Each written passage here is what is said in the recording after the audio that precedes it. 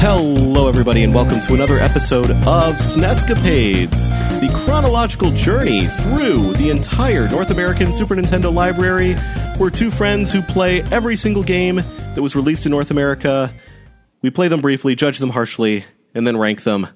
That's pretty much all you need to know. I'm Steampunk Link. I'm Emmy Zero, and I'm excited. New episode, new month, and four pretty interesting games, I think, for us to look at this week. Yeah, and because this is a new month, I guess we're going to really quickly check in with Newsy to see what was happening this month in history. Newsy?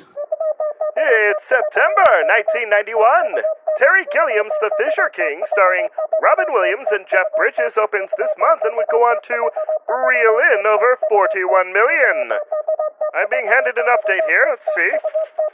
I'm being told this movie is not actually about fishing.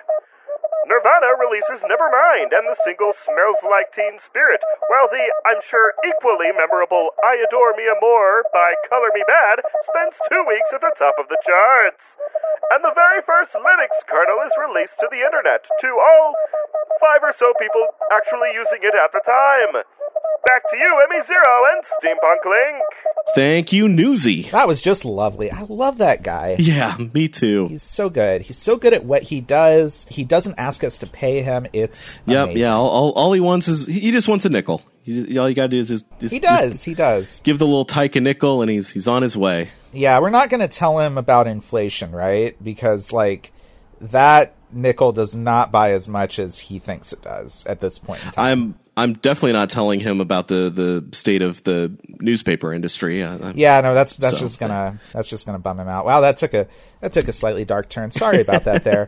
So, anyway, so we are in September 1991, and we just talked about all the launch games last episode. We're moving on to some other things by other companies. We haven't had a whole lot of non-Nintendo stuff yet. That's true. I think we've only had one non-Nintendo game so far, right? We had Gradius 3, and that's it.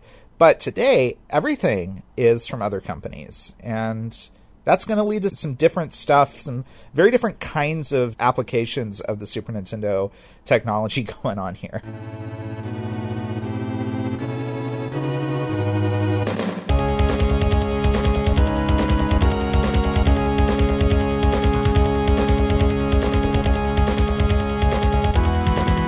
First game up for today is going to be Hyperzone, which was made by HAL, which if you are a Nintendo fan at all, you know that these guys are the guys behind Kirby and Super Smash Brothers and a lot of other really popular Nintendo stuff. They are very closely coupled with Nintendo these days. They're an almost inseparable part of Nintendo, but they are not actually the same company. They're not, just a development team within Nintendo. They are their own thing. So Hyperzone, this came out, sometime in September 1991. We're not really worried too much about the dates because a lot of them we just aren't going to know. But it showed up in a store at some point yes. in September 91. That's all you need to know. Most likely. And so we've already looked at a horizontally scrolling shooter when we looked at Gradius 3. Mm-hmm. This is a shooter, but it's not horizontal. It's not vertical. I sometimes think of it as like a Z-axis shooter, although I think Wikipedia might have a better name for it here with rail shooter. Yeah, that's pretty accurate. I think that rail shooter is a term that gets applied to things like Star Fox and Sin and Punishment, those kinds of things. Yeah. Panzer Dragoon, all of that. So this is kind of like an early version of that. Think about something like Space Harrier, and you're kind of on the right track for what this is. And it's an interesting game. I understand that the specific way the levels look is actually inspired by the Acid Trip Star Dive sequence at the end of 2001: A Space Odyssey. which is interesting. Yeah, that is interesting if true. You can kind of see that, honestly. Aesthetically speaking, you can't help but compare it to F-Zero. Yeah, for sure. It's got a very F-Zero look to it. You lose energy when you go out of bounds. The big difference here is that the Mode 7 effect is actually mirrored on the bottom and top of the screen, so you're going to see roads, for lack of a better term, above and below you as you're going through the levels, which creates kind of a neat effect. It does. Everything kind of narrows to to sort of a point in the center of the screen. It's kind of interesting. It's like you're sandwiched between an F-Zero track on the bottom and top of the screen, and you can move up and down as well as side to side. I've never really played another thing quite like this, because it does feel sort of like it's trying to combine, you know, a shooter with some of the kind of like track navigation stuff that you would be doing in F-Zero. And I do kind of wonder, because HAL even back then had a really close relationship with Nintendo, if they had seen F-Zero and were like, oh, well, we can kind of do our own spin on this that's going to be kind of different, or if they just sort of came up with it on their own because the technology was there and they were just sort of working in the same space as Nintendo was when they were making F-Zero. Yeah, I wonder. Just looking at the tracks, you definitely get the feeling that, like, this was based on F-Zero. I mean, there's even those kind of weird sort of bubble bumper things on the sides of the tracks and everything. It's a game that I am personally not really sure how I feel about, honestly. I admire what they were trying to do with it. I think it has a really cool style to it, but when you actually play it, you kind of quickly figure out there's not a whole lot going on. You can move your ship left and right and up and down. You can shoot. There isn't really much more to it than that, though. Weirdly, you can slow down, but you can't speed up. Once you stop slowing down, you'll kind of revert back to like a maximum top speed, but there's no like boosting or anything in this game. Yeah, there's no boost, and there's also no power-up system, which I feel like is a real...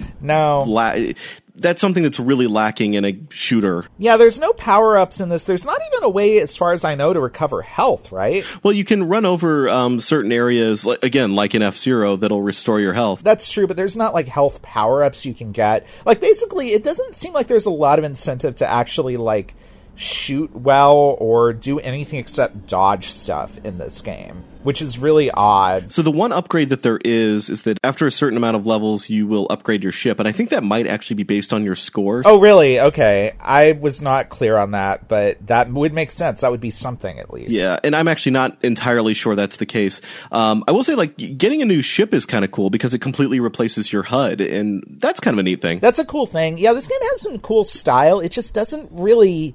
I just don't think it really works that well as an experience when you're actually playing it. Like, it's very difficult in ways that seem entirely driven by just the controls not really being capable of letting you, like, avoid things or shoot effectively, and there's just not a whole lot to it in a different way than something like what we've already talked about with F-Zero or Pilot Wings, where those games were kind of a little thin, but they were pretty much fleshed out versions of the experiences they were trying to provide. This genuinely feels like it's sort of lacking something.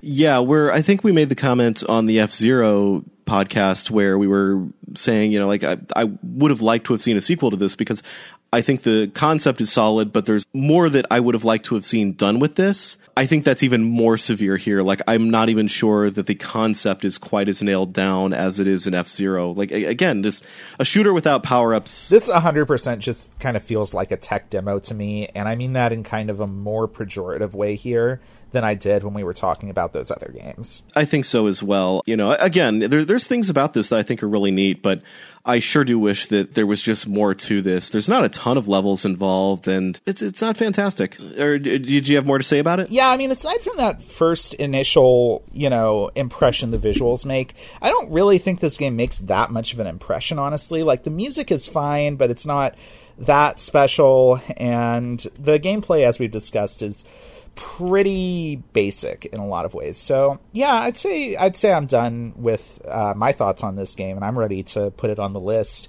And where do you think it would go? Because I've got a suspicion that this is going to go at the end of the list so far. I definitely think it's not as good as F-Zero for the reasons we've already talked about when kind of comparing the two. Yeah. I think as a shooter, like Gradius 3 just has so many more features to it that I can't recommend this above it. For sure, yeah. I'm a little bit torn on putting it below Pilot Wings, though. Like, Pilot Wings is kind of meant to be a tech demo in a way. Like, I feel like Pilot Wings is exactly what they set out to make, where with Hyperzone, I feel like this needed more time to to add some new features to it to make this any kind of a robust experience at all, to make it worth recommending. Yeah, and the other thing I would say in my argument for Pilot Wings sort of being a better game than this is that not a lot else really tried to do what Pilot Wings was doing. Mm-hmm. You know? Yeah. And I think it did what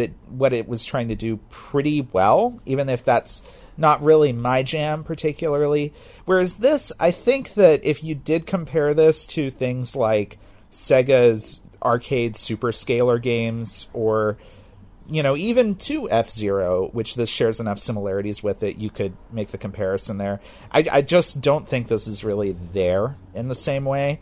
So I would personally put this behind that, but I don't think this is a bad game. I've said a lot of kind of negative-ish stuff about this game, but I do think it's pretty cool. I do think it's worth a look.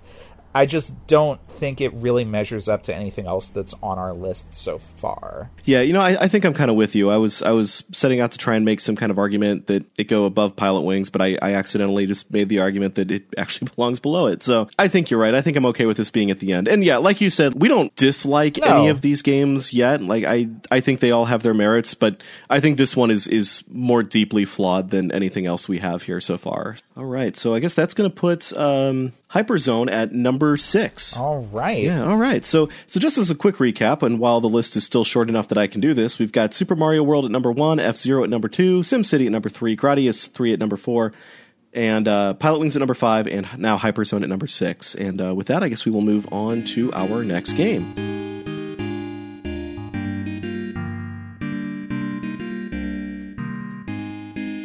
HAL's Hole-in-One Golf. As you can tell by the name, it is also a HAL Laboratories production, and it is a golf game. It sure is one of those. There's no real kind of fantastical embellishments to this.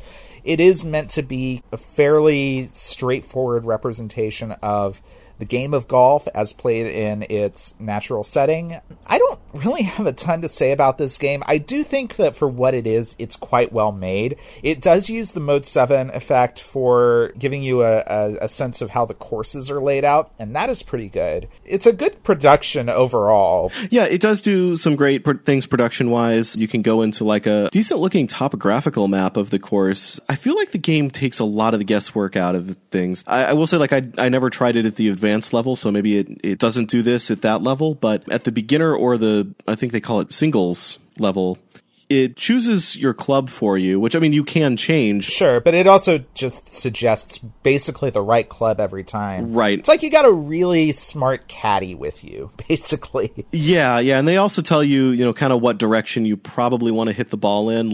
You could just simply scroll through and hit the buttons for your meter, and as long as you time everything right, you're probably going to do all right. Just to be clear, this does use a pretty standard kind of swing meter for your golf club. Standard golf game setup for that. This kind of brings me to my issue with golf games in general. So hey, folks, let's wrap for a second. Let's get real here. Just pull up your chair, sit backwards on it, sit down, and let's talk. So I will say right out of the gate, neither Emmy or myself are big into sports. We're not sports people. We would never choose to play a sports video game on our own if not doing something like this. And we may stop doing the sports games pretty quickly here. I'm not sure yet. I think at this point our goal is tentatively to try to at least give a look at the sports games that are coming out during the launch year, but we will see how that holds up. That may not actually prove viable because we may just kind of run out of meaningful stuff to say about these games given our limited perspective on them. But this is all just to say, take what I'm saying right now with a grain of salt. With a lot of sports games, I don't know if there's a good reason to recommend old sports games over new ones. These are things that get updated every single year, have been getting updates every single year since this time. We've got all of the new technology and all of these new ways of making the game analogous to a video game in more and more satisfying ways that, I think it would probably be hard to recommend these games, but golf in particular, I think, is problematic. I feel like all you can do is line up a couple of meters and hit buttons to mimic swinging the club, because golf to me is maybe 80% the technique. It is mostly that swing. And I say this as somebody who has played a few rounds of golf and like actually knows how to play golf. I mean, I'm not great at it by any stretch, but I could probably, get on a green and not completely embarrass myself. Because it is all in this one very specific technique, there's less, like placing of players on a field like you would get in football or soccer or even something like baseball. There's more like managing conditions in this, I think, dealing with wind, speed, and direction and terrain and all of that. But it's all just kind of variables that you have to sort out and compensate for, basically, in order to do the one thing, which is hit the golf ball in the right direction. Yeah, at the end of the day, I feel like most of a golf game is just like lining up these meters and hitting the button. And, I don't feel like that isn't a good analog for me to playing a game of golf. But, there obviously are people out there who are probably still picking up the newest PGA games and love them to death and could talk my ear off about why I'm wrong about this and everything else. But that's just my feeling on golf games. So take it or leave it. And I mean, the way I feel about golf games is pretty similar. I personally think that I can get interested in a golf game if it is a little bit more video gamey.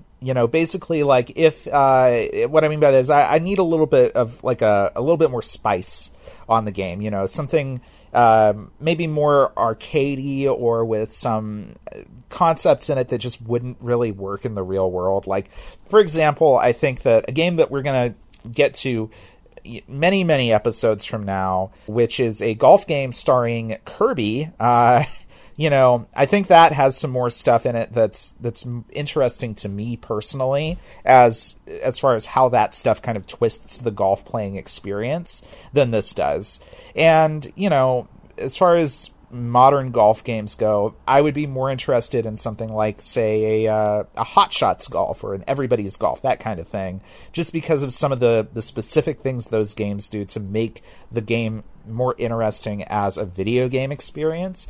And I don't really see a lot in something like this that makes it compelling enough for me to want to sit down and spend time with it. Yeah, I feel like if you're not a fan of old school golf games, this isn't going to do it for you. I mean, if you are a fan of those, I mean, the production values on this game look just fine. The greens look nice. Yeah, it's a well done one of these. It's one of these. Where do you think this goes on the list? I don't. It's so tough. It's really difficult because this is a well-designed game. It's just not one that personally does anything for me. Yeah. So, I mean, I would say that given that aspect of it, given that fact, maybe this goes above Hyperzone, just because it's a pretty fleshed out version of this idea and it's doing its thing well. Even though, on balance, I'd probably rather play Hyperzone than this. So I'm not sure. I don't know. What do you think? I could probably live with this going above Hyperzone. The visuals, the music, and all that are very pleasant. Yeah, it's relaxing, for sure. Yeah, it's the kind of relaxing stuff I would expect from a golf game. I don't think it does anything wrong as a golf game. As far as I can tell, yeah. I think there's probably a little bit more to dive into in this game if you enjoy that sort of thing than there is with Hyperzone, which is, again, a pretty shallow experience. So I'd be okay with putting this at number 6 and putting Hyperzone at number 7. You think so? Yeah, I think so. Just put those two HAL games back to back. All right, so congratulations, HAL's Hole-in-One Golf. You are our new number 6. Top 10. Yeah, so top 10 game. All right. Well, shall we move on to our next game on the list then? Yeah, I guess we're going to go from something I couldn't have less interest in to something I am strangely fascinated by. Indeed.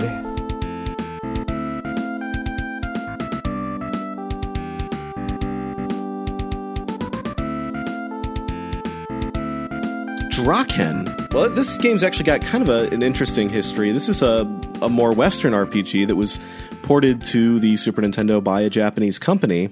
Yeah. So this is a game. This was a game of French origin originally, I believe, from Infogrames.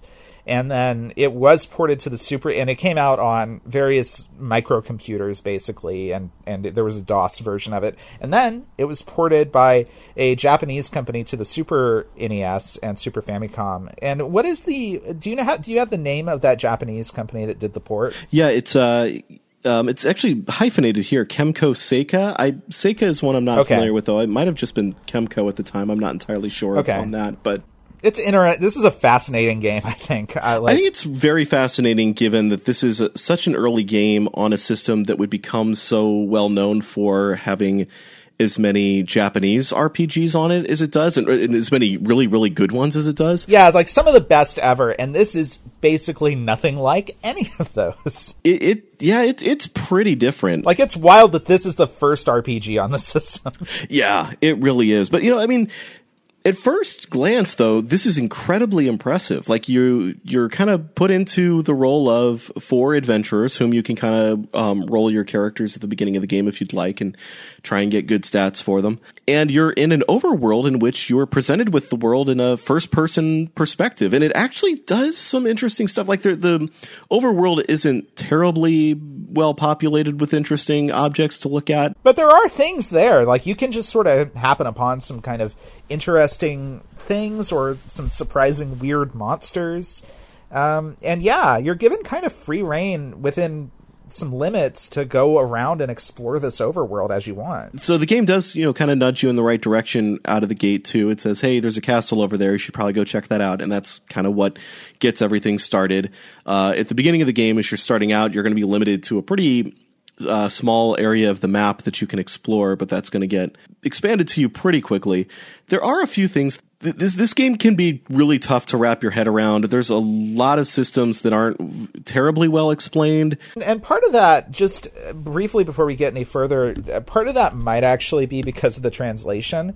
Because one of the things that's super strange about this is a French game. This is a game of French origin originally that was translated into Japanese and then translated from Japanese into English. And there's kind of a game of telephone here where some strange stuff happened during that translation. Like, the game's story is quite different, basically as a result of just the translation getting interpreted over and over again. Quite different from the story in the original PC version of this game, just because of that, and not because of any kind of conscious choice that was made. And I think that probably does extend to some extent to the way systems and aspects of this game's gameplay are explained.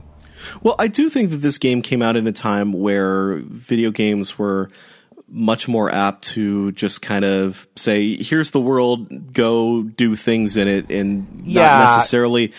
Because maybe it was more expected that, like, hey, this is going to be played by kids who might have, like, a whole 3 months off for summer. And Yeah, and also in, like, the way that sort of the gaming ecosystem worked back then, it was not assumed that somebody would have like a new game to play every other week, basically. Definitely. Like we do now. It was really more like, here, get this game. It's going to be confusing and intricate, and you can kind of just sort of chip away at it over a period of months and really kind of figure out everything that's going on in it. And yeah, for sure, this definitely feels like it's part of that as well. And I gotta say, I think that if I had this game, if I had known about this game and played it back when it came out, when I was that age, I would have loved this game. I would have been fascinated by it then too. Yeah, I don't know if I would have been more fascinated by it, or if I would have been more frustrated by it at the time, honestly. Because while there are some really interesting things about it, this game is also kind of janky. Oh, it's super janky for sure. It's super janky. There are a lot of menus that you have to scroll all the way through that don't give you all of the information that you might need. Yeah. When you equip a new piece of armor, you have to scroll through the entire... You have to go through multiple screens to see what the change was to, like, your stats. And even then, you have to basically remember what the old stats were and compare them to what the new stats are, which isn't great. Yeah, there's no modern touches that we would expect. I mean, even like that we would have expected later on in the Super Nintendo years, where it's just going to tell you, hey, this stat's going to go up or this stat's going to go down if you equip this. I mean, I'm not sure off the top of my head, but I suspect that, like, the Final Fantasy games and Dragon Quest games that had come out at this point, like the ones on the original NES, probably already did some of that. This is weirdly difficult to parse in some ways that seem kind of surprising even for the time. The other big problem with this is that, obviously, as a game that came out originally for computers. No mouse support for this one. The Super Nintendo mouse was still a long ways out, and it may not have even been an idea yet. So they would have had no way of knowing that there ever would have been a mouse to make this compatible with. Whenever you go into a dungeon or a castle or anything, the game switches from the first person perspective to something that's actually more like, I guess, almost more like a point and click adventure game, where you are actually controlling one of your 4 characters on the screen, and you have to actually go up to stuff and investigate it, take items, use them other places, solve little environmental puzzles, and also get into random encounters, battles in the game. And that stuff's not that easy to do with these controls, that's for sure. No, it's not. And also, the battles take a lot of control out of your hands as well. Your characters mostly just act on their own anytime you're in a battle, either in the overworld or in a dungeon. You can go into a menu and basically change what kind of action they'll be doing, like, be more aggressive or defend or whatever. Yeah, use this spell or use your weapon. But other than that, like, they'll just kind of do it at their own leisure. And like, a lot of battles come down to how many times are you landing hits versus your enemy. And if you get really unlucky, like we did when we were playing, a somewhat easy enemy can just completely wreck your party. Yeah, and you can't, and there's not like items that you can use to revive people. You actually have to take them to a shrine that is just out in the overworld in order to revive people if they die in battle. And I swear, we never actually made it to one of those shrines. Like, we tried. We had people die, and we were like, all right, the shrine's over there. Let's go do it. And we just never made it there because stuff killed us along the way. Yeah, or we were blocked because we were still at the beginning of the game, and we couldn't go to different areas yet. So that was another issue. Yeah, there's just a lot of really strange things about this game that could have been more transparent to make this game, especially in the earlier areas, an easier game to sort of settle into. This game is also just very, very bizarre in some ways. Like, some of the monsters are just bonkers.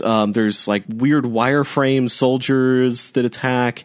I mean, you've also got, your pretty common, like slimes and snakes and stuff like that. But those you also slimes just get, can go to hell. Those slimes are the worst. What's like, according to something I read, that slime was supposed to be one of the easiest enemies of the game, and it just ruined our party because we got super unlucky.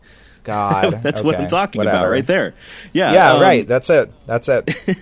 But there's also, like, at night, there's a day-night cycle, and at night there are constellations that will come alive and send monsters down to attack you, which is pretty cool, but also they will just mess you up real fast. Yeah, they're extremely brutal monsters, and sometimes the encounter rate in this game seems super random. Like, it seems like you can walk for like 30 seconds or a minute without getting into any fights, and then suddenly you'll get into a fight every 2 steps. And I'm not sure what's governing that. I'm not sure what sort of dice it's rolling behind the scenes to decide, all right, now we gonna you up. That's going to be it. Yeah, and also you can run away from battles by quickly tapping L and R, which you'll need to do a lot of the time, especially like if you have the misfortune of running into a tombstone and encountering a giant attack dog head popping out of the ground. Oh, yeah. Also, I love how the tombstones in this game kind of look like spoons sticking out of the ground, and I think that's because they were crosses in the original, but Nintendo, being Nintendo, were like, yeah.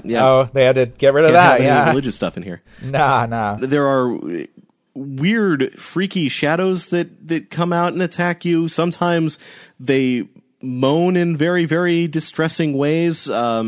One of which is actually a monster that in the PC versions of the game chanted "I love you" in different distorted tones. It was really creepy, and to be honest, it's kind of the sort of bizarre and creepy that I'm on board for. I like that, yeah. No, like another thing that's great, while we're talking about weird sound design stuff, at some points you can just sort of randomly on the overworld run into a merchant, and while the merchant is selling you stuff, there's this thing playing in the background that's, I don't know if it's supposed to be music or if it's supposed to be a sound the merchant is making, but it almost sounds like Himalayan throat singing. It's super creepy and weird, and it really doesn't make sense for it to be happening there, but I do kind of love it because it's just so odd.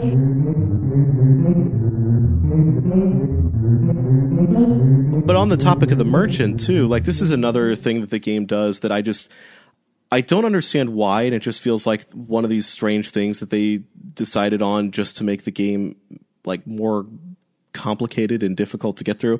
There is one shop in the game that you can actually visit at any time. You don't have to just rely on finding a random merchant, but it's not marked on the map for some reason.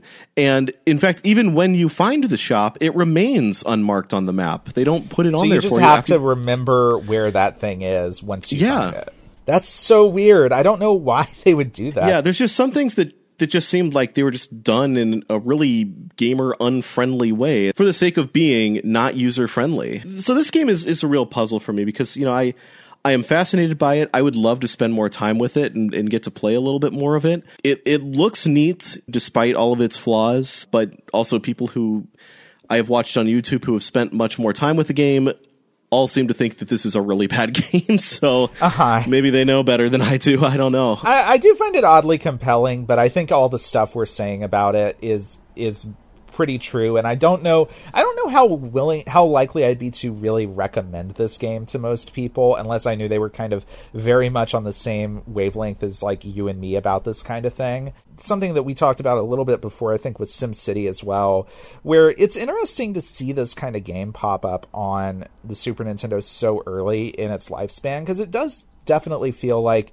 people trying to sort of feel out what kinds of games that haven't really worked on the NES before, maybe what will those be like on this new hardware, and maybe they'll work better here, because there are some games extremely crunchy, very difficult to parse, like Dungeons and Dragons on the NES, and I remember when we tried to play some of those, we found those just impenetrable and incredibly unenjoyable to actually spend time with. And I don't feel that way about this game. For all of its problems and all of its weird quirks, I do think this game is pretty entertaining and pretty, like, kind of enjoyable to spend time with. I 100% agree with you there that this game is not nearly as impenetrable as a lot of those almost text adventure type games from the NES era. Yeah. This thing is much more inviting, and even given all the frustrations that we had with the game, I'm still oddly captivated and would like to go back and just check it out and see what else this game has to offer. And that's something that, like not a lot of those kind of Westernish RPGs from older systems, that's not something I can say about those. So looking at the list, I think this is the new number one. No, it's not. Twist! No, I definitely think this is better than Hyperzone. I would definitely go back to this before Hyperzone. I'm infinitely more fascinated by this than I am with Hal's Hole-in-One. For sure, yeah. I'm tempted to put this above Pilot Wings because, Pilot Wings is something that I respect as for what it did. I'm not nearly as keen to explore that game. I'm more interested in this game than Pilot Wings. Like, if you asked me to sit down with and spend like a couple of hours playing, I would pretty much definitively pick this game over Pilot Wings for sure. Yeah, I think in some ways the opaqueness of Draken works in its favor. Yeah. It seems a little bit mysterious, and it's like, what's behind there? I want to go poke around there. I want to see what's happening. You want to delve into the secrets this game has. Yeah. So yeah, I would agree with that. So the next one we have up then is Gradius 3. And what do you think, how do you think this compares to that? Boy, I think I personally would rather play Draken than Gradius 3 again. Having said that, I don't know that I could recommend this to a lot more people than I could Gradius 3, but I don't know. What do you think? I'm pretty much with you there. I'm pretty much in the same place where, if you asked me to spend time with basically the same thing that I said about Pilot Wings, if I was going to pick one or the other to spend some time with, I probably would pick this game, even though I know that in a lot of ways, this game's a harder sell than Gradius 3. And, Gradius 3 also has issues, to be fair. It is incredibly difficult, and it does have mechanical problems because of its, issues with slowdown and all of that. So it's not like we're picking, a personal idiosyncratic choice or a really kind of flawless gem of a game. These are both things that have pluses and minuses. So, I think I'd honestly be comfortable putting this above Gradius 3. If I'm honest. Yeah? But I don't know. I don't know if maybe it's too unapproachable. Yeah, I worry that, like, the more time I actually spend with this game and the more I unlock its mysteries, the less you'll like it. Yeah, that maybe, like, what's in the chest isn't actually as interesting as that pretty chest looks. You know what I'm saying? Yeah, I guess that's actually fair. And based on what I know and what you've seen from, other people having spent more time with this game, I suspect you might be right on the money there. Yeah, like, I think that Gradius 3 is going to be a game that's going to be... like you said, a much easier sell. It's much easier to recommend than Draken. Like, I would love to recommend Draken to Drakamend this game. Yeah, I would love to Drakamend this game to everyone, but I think most people would probably just find its flaws too overwhelming and bounce off of it. I think you're probably right. So actually, based on that argument, I would feel pretty comfortable putting this below Gradius 3. Okay, all right. Just didn't make it into the top 4, but Draken will be our new number 5. And I will say, love that daytime overworld music in this game. I've had it stuck in my head ever since I watched some more videos of people playing later parts of the game earlier today. Good stuff. Yeah, and if our podcast hosting lets us have the video game music in these podcasts, it's probably stuck in your head now too, listeners. You're welcome. All right. Well, let's go ahead and move on to our last game of the day then.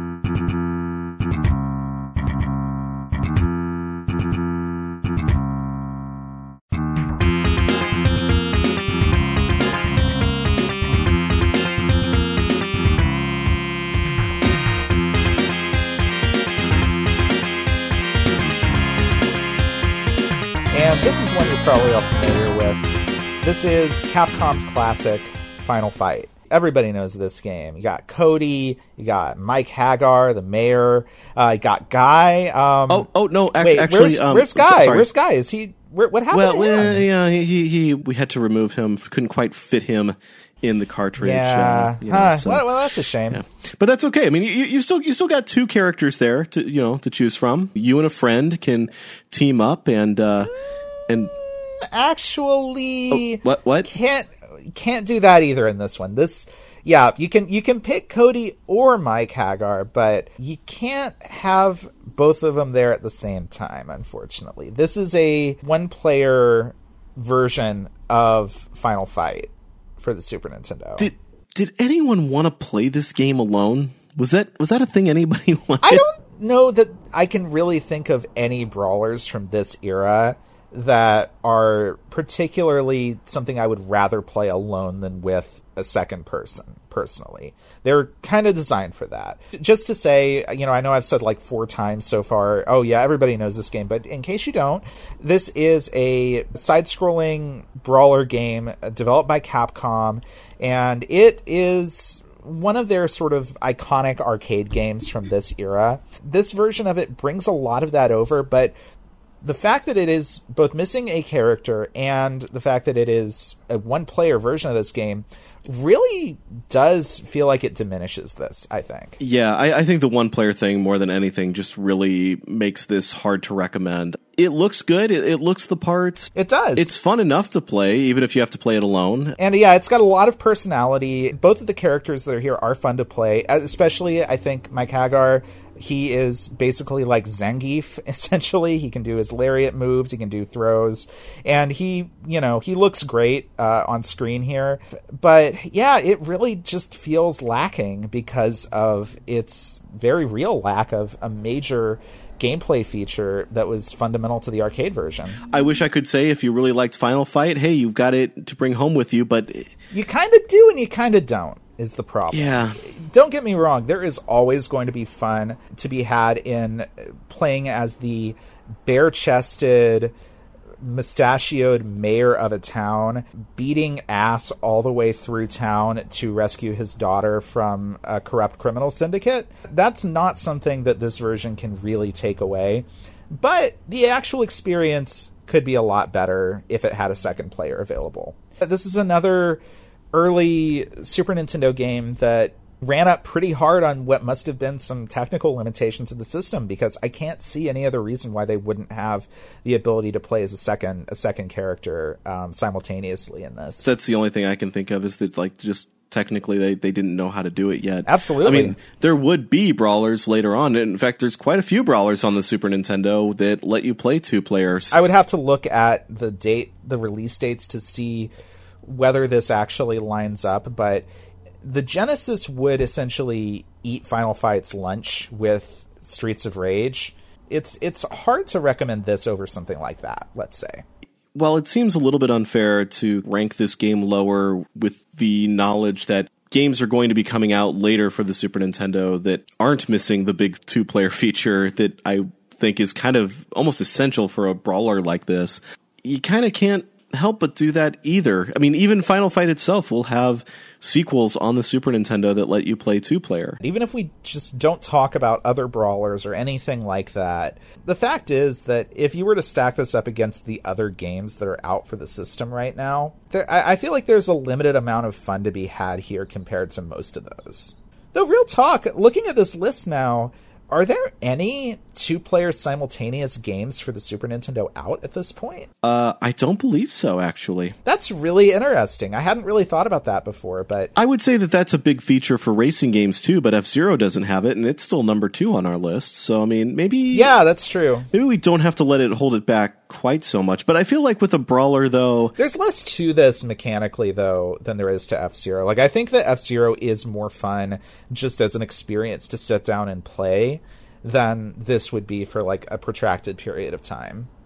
Yeah, I mean, I've played plenty of racing games and go-kart based racing games alone and had a lot of fun with them. Brawlers, I kind of feel like if I'm playing it, it's because I want to be playing with somebody else. Yeah, because they're not complex games. They're not games with a lot going on there, I just have so many great memories of being at the arcade with friends, and we all pick our turtle that we're going to play as in the Turtles fighting game, the Brawling Turtles game, whatever you want to call it. Yeah. TMNT, let's call it that. Coming out of their shells. Like that sense of kind of community and camaraderie just feel like they're part and parcel to the brawler experience, and without that, I feel like that's a really, really big component that you're missing from the game. And in fact, depending on my mood, if you can't do at least a 2-player game for your brawler, I'd maybe say don't put your brawler out there. Just don't even make it. To be clear, this game does still have a lot of that Capcom charm. I mean, it's got a really great game over screen where yes, the character you're playing as is in front of a stick of dynamite that has a fuse counting down on it, and when you press the button to continue, a knife falls down and cuts the fuse, and they're trying to blow it out. They look really scared. It's very cute. This game has an enemy type that is literally just Andre the Giant, which is great. Which would become a Street Fighter character later on. That's right, yeah. That's right. This game has a lot of those sort of touches that you would expect to see in a Capcom game, and those do all make it fun. This is a fun game to play, but I don't think it's a fun game to play for that long.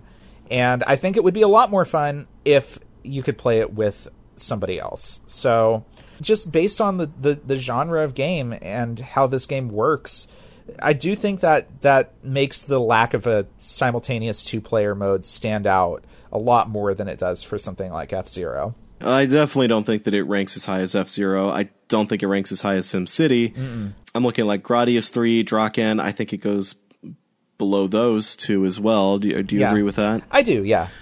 Yeah. I think maybe the argument could be said that Draken is maybe where the part of the list begins, where it's these are harder to recommend. But Pilot Wings is maybe the first one that we don't care for all that much. Yeah, I don't know. Do you think this deserves to go above Pilot Wings, or do you think it goes below it? I don't find Pilot Wings terribly fun to play, but I do know there's at least a decent bit of kind of different kinds of content in it, and I would say honestly that I do actually find Final Fight, even in this sort of diminished form, I do find this sort of more just fun, in a basic kind of lizard brain sense of it's fun to beat up people in this game instead of trying to land this plane that I'm going to crash over and over again. Yeah. So I would say it goes above it just because of that, personally. I think that I definitely had more fun with Final Fight, even without a 2-player mode, than I did with Pilot Wings, so lot of number 6 games today. Yeah, right? That just seems to be where things are landing right now. So, yeah, I would say I'm pretty comfortable with this being our new number 6. All right, so Final Fight is now our number 6 game. We've got 9 games on that list. We almost have a top 10. It's amazing. Yeah, how about that? We're going to add 4 more next time, and just to kind of get you all excited for next time, I'll tell you what those next 4 games are going to be. We're going to be looking at Populous, Super Bases Loaded, Okay. Super R-Type, and the Chess Master. Ooh, the Chess Master. What a mysterious and intriguing sounding individual. Yeah, I bet he likes chess a lot. You think? Yeah, probably a fan. Well, we'll see. So, yeah, that's exciting. Are those games still within the month of September, or are we going to move into a new month next time, too? No, we are staying in September 1991 next time. All right. That launch library is just exploding. It's amazing. That's exciting. I am looking forward to it. Yeah, me too. I'm looking forward to talking about some other really different things. And I do just love so far the kind of shotgun blast scatter shot of different types of experiences on the Super Nintendo during its first year like this. Still nothing that I think is really, really bad. Just some yeah. stuff that I think is maybe less inspired or, not harder to recommend. Sure. Anything else you wanted to say before we call it a day? I think I'm good. I think that's it. I feel good about the games we played today. I think that our list is shaping up. Yeah, I'm excited to come back and do another 4 games. I feel good about where we're at right now. Yeah, well, I do want to say one more thing to our listeners.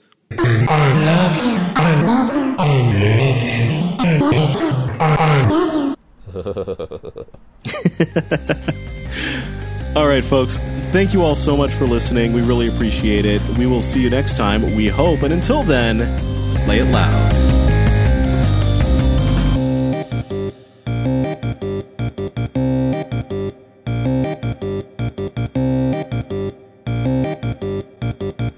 Our intro-outro song is How Now Brown Cow by Techno-Axe, who very generously offers a ton of great music for free and royalty-free at technoaxe.com.